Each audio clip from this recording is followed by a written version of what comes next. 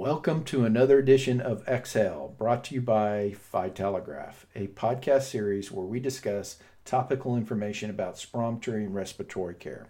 I'm your host, Mark Russell, Marketing Communications Manager for Vitelegraph US, a global leader in respiratory diagnostics. I am continuing our podcast series with more current pandemic information. Today's topics are COVID-19 pandemic effects at Western Michigan University, telehealth, and cross-contamination for bacterial viral filters. Today's guest is Michael Hess, a respiratory therapist, and he is currently the chronic lung disease coordinator at Western Michigan University. He has focused on treating chronic obstructive pulmonary disease such as COPD for the last several years. Okay, Michael. Hey, welcome, and thanks for joining us on this podcast. And why don't you tell our audience a little bit about yourself and a little bit of your background and where you are right now. Great. Thanks, Mark. I really appreciate the opportunity to come in and chat with you today. My name is Michael Hess.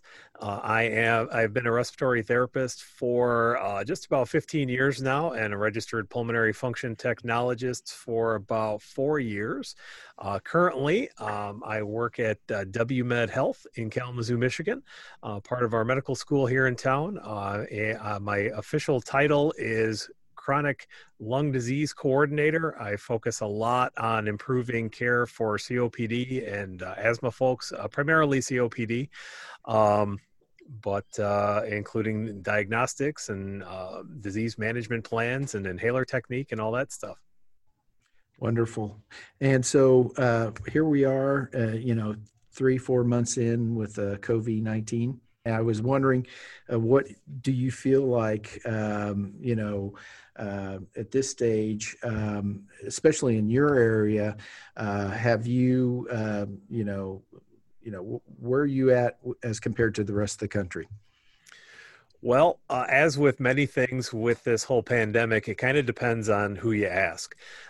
We have been celebrated in the news in the last couple of days because we have largely flattened a lot of the curve, as the buzzword is. We have successfully managed a lot of our cases, and we've had a good bit of downswing with that. Unfortunately, it does seem like we're starting to see a little bit of an uptick again as we have started reopening most of the state as far as restaurants and bars and social activities. We're in the tail end of the 2 weeks after that started happening. So the next few days will really be revelatory.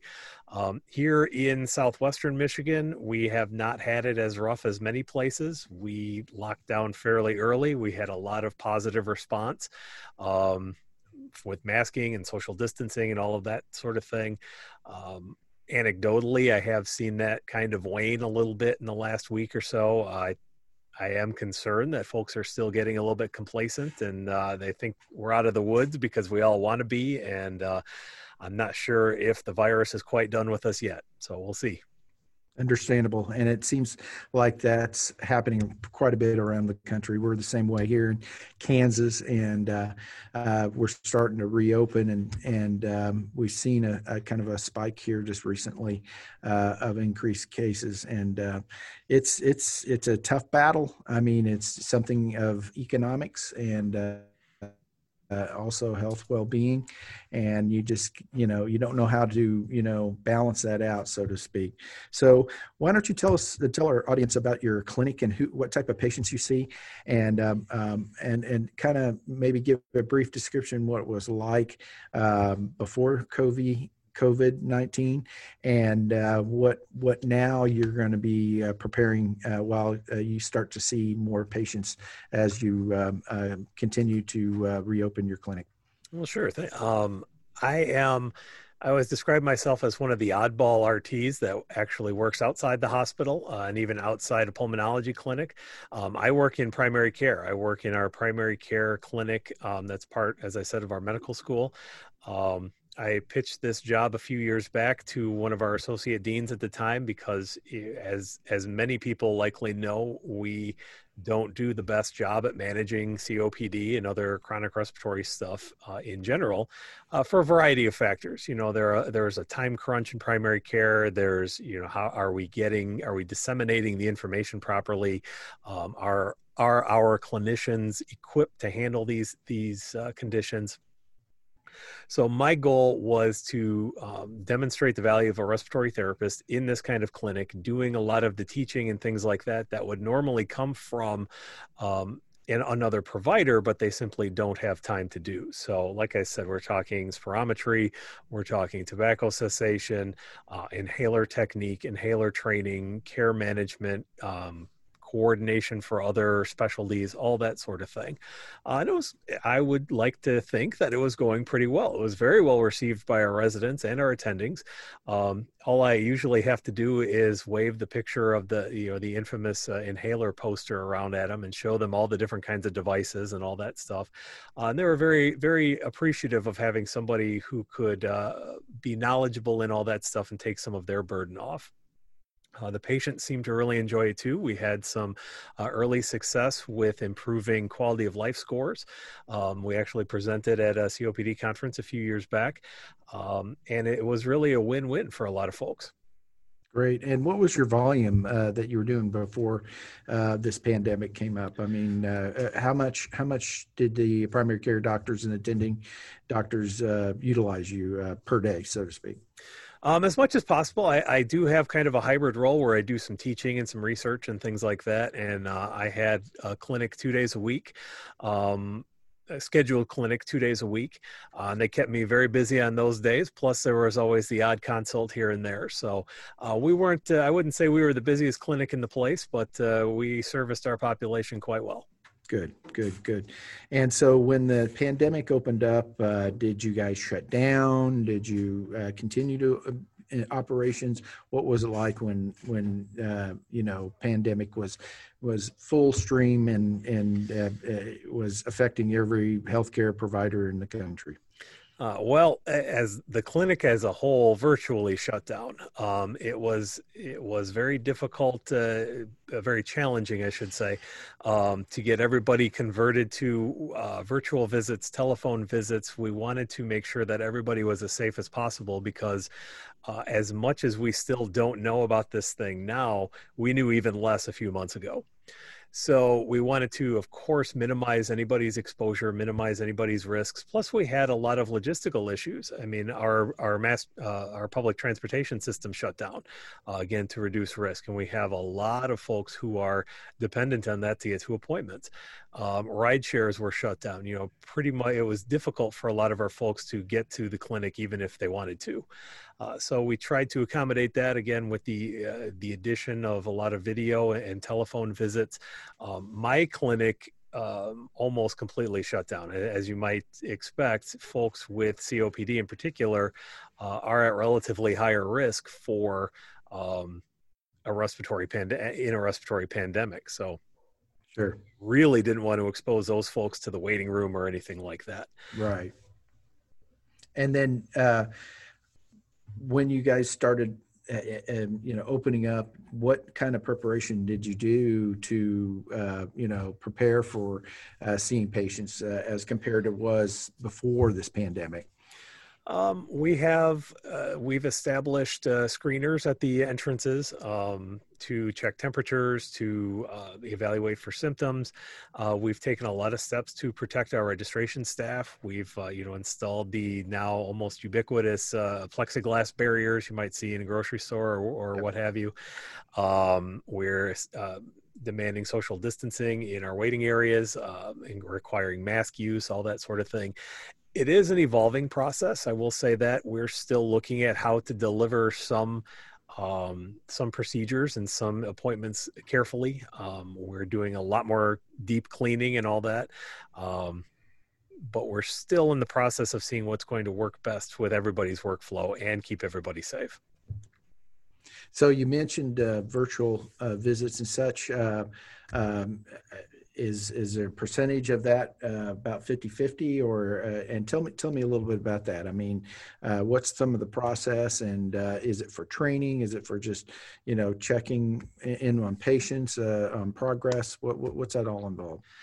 Um, really depends on the individual patient. There are a lot of things that you can gain from simply by looking at someone, or speaking to them, watching how they breathe, that sort of thing, that you don't necessarily have to be in the same room for. I am a big proponent of telehealth, and I was reading an article the other day where a physician said, 80% of what I need to know I can get just by looking at somebody on a screen even.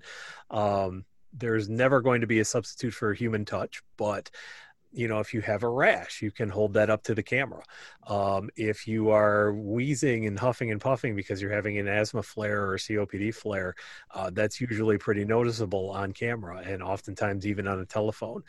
So you can have those discussions again without putting people at risk, and without violating any kind of social distancing or anything like that. What about monitors or any type of spirometry? Have you done any of that via telehealth? We have not yet. As you might guess, it is difficult to do that sort of thing remotely unless you have a device like some of the monitors that Vitalegraph puts out there that have Bluetooth connectivity that can potentially then forward that information on to clinical staff. Those types of devices, if we can get them deployed in a broader area, or wider numbers, would certainly be a boon for a lot of these things, because that will allow us to even expand out even more what we can do remotely, while keeping people not only safe, but it's an interesting idea that we're doing these things to keep people safe, but these are also things that probably should have been brewing for a while.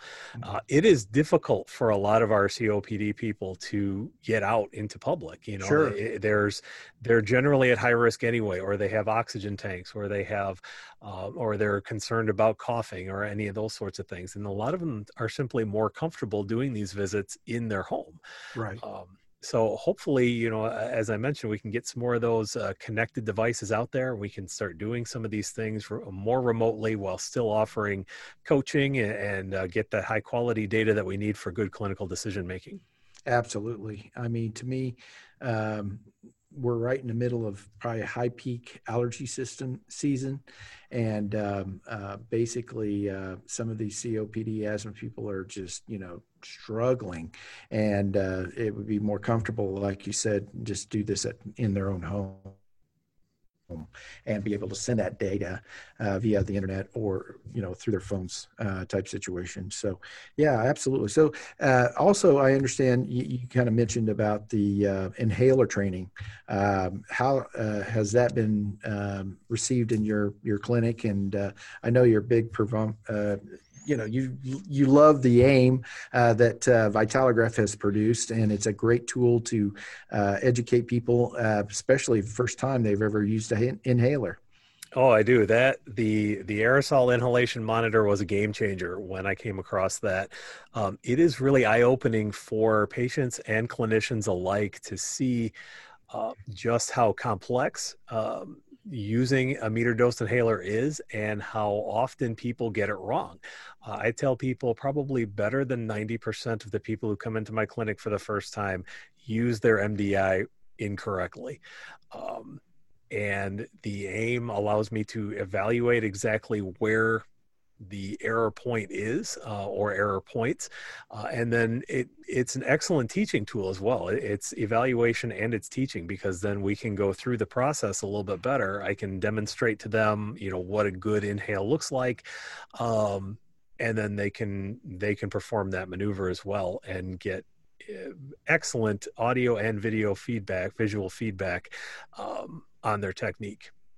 Yeah, I tell you, when I first came on to Vitalegraph, we went through a product training course of all our products, and the AIM was an eye opener. It was amazing that how I've never used an inhaler before, and how many times it took for me to get it right.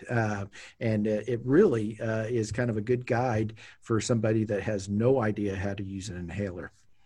It absolutely is. And I think there's a lot of follow-on benefits from that too, because we have a lot of what I call inadvertent non-adherence. You have somebody who maybe thinks they're taking their medication just exactly as they should, as prescribed and everything, and it's quote unquote not working. Without the AIM, we would have no idea whether it's them, whether it's the molecule, whatever it is. But with the AIM, we can actually see what adjustments need to be made, and to ensure that our patients are getting the improved quality of life from actually getting what they're supposed to get out of the inhaler. Sure. And also, not only that, it helps them with the economics. I mean, the cost. I mean, if they're not using it correctly, then they're using that inhaler quite a bit, and it's not doing them any good. And that means they need to get more inhalers. And sometimes this prescribed medication is not cheap. Oh, not at all, particularly when it comes to inhaled medicines, where we still have relatively few generic options. We have relatively few formulary options in some cases. Yeah, it's an excellent point about the financial repercussions too, because you're exactly right. When somebody's taking their albuterol 4, 5, 6 times a day, because they're not getting a full dose each time, when we can cut that in half or by 2/3, that's a really big difference for a lot of folks. Big savings for sure. So you touched upon getting back to your clinic, on scheduling, visits, taking temperatures of patients, looking, at telehealth to help you with some of the visits and such. And you just briefly touched upon cleanliness. And why don't you tell us about some of the procedures that you're doing now when you do see a patient, and making sure that you don't contaminate not only other patients, but your staff? Well, that has been a big issue of ours. Traditionally, I have seen patients in my own office, which is not really practical anymore. We can't really keep good 6 feet social distancing in there. Plus, the air turnover is questionable. So we've switched over to a lot of exam rooms, trying to consolidate visits and that sort of thing. One of the biggest issues that we have seen right now is actually in pulmonary function testing. We have spirometers and a pulmonary function device. Where we are still concerned about contamination. These are devices that have an open channel through them. There's been some debate whether what pulmonary function tests are aerosol generating. In my view, they all have the potential to be, because if anybody has ever done even basic spirometry, you know how frequently people will cough, because it is a maximal inhale. And even somebody with perfectly healthy lungs tends to get kind of dry toward the end and start coughing a little bit. And we don't really have, with our current installations, we don't really have a good filtration system for that. So we're really looking to see what can we do as far as facilities. Do we need to repurpose a negative pressure room? Do we need to build a new negative pressure room? Is a movable plexiglass sheet, is that enough? What kind of PPE do we need? Do we have enough PPE?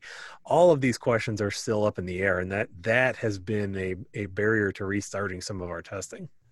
Well, I know Vitalegraph has done some testing of their own products, their filters, and we found out that not only from our own testing, but also outside agencies, that they filter out 99.99% of any type of contamination or viruses that could be passed through. So we're excited about that. We're trying to get the word out to people that these filters, and they're disposable filters, so that you don't have to go back in and clean a lot of the devices. And is that something that you've been looking at also? Because I know some of the other products that are out there, the spirometers, you have spirettes and don't have any type of filtrations.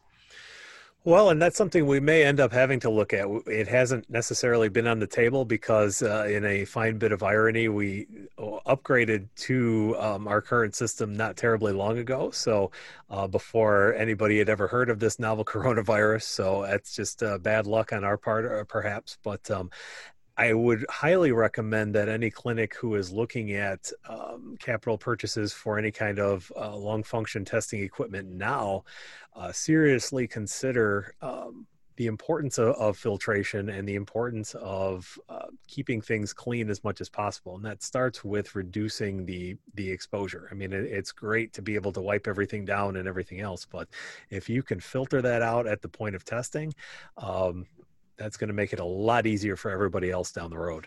Absolutely. And I think this COVID virus, I know it's a terrible thing. It's affected a lot of people's lives, but hopefully positive things will come out of it with more cleanliness, not only in our clinics, but in hotels and airports and other public transit systems, any areas that we have a lot of people in and out that maybe going forth, is going to be a more cleanly, thought out of opportunity for us, and who knows, the next COVID-20 may come out, and we'll be prepared for it.